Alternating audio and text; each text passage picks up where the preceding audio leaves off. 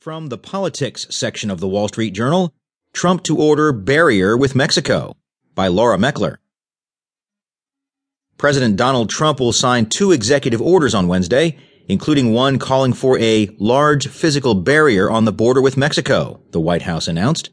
Press Secretary Sean Spicer said the second order would tighten immigration enforcement inside the U.S., in part by trying to compel local law enforcement agencies to turn over undocumented immigrants to federal authorities.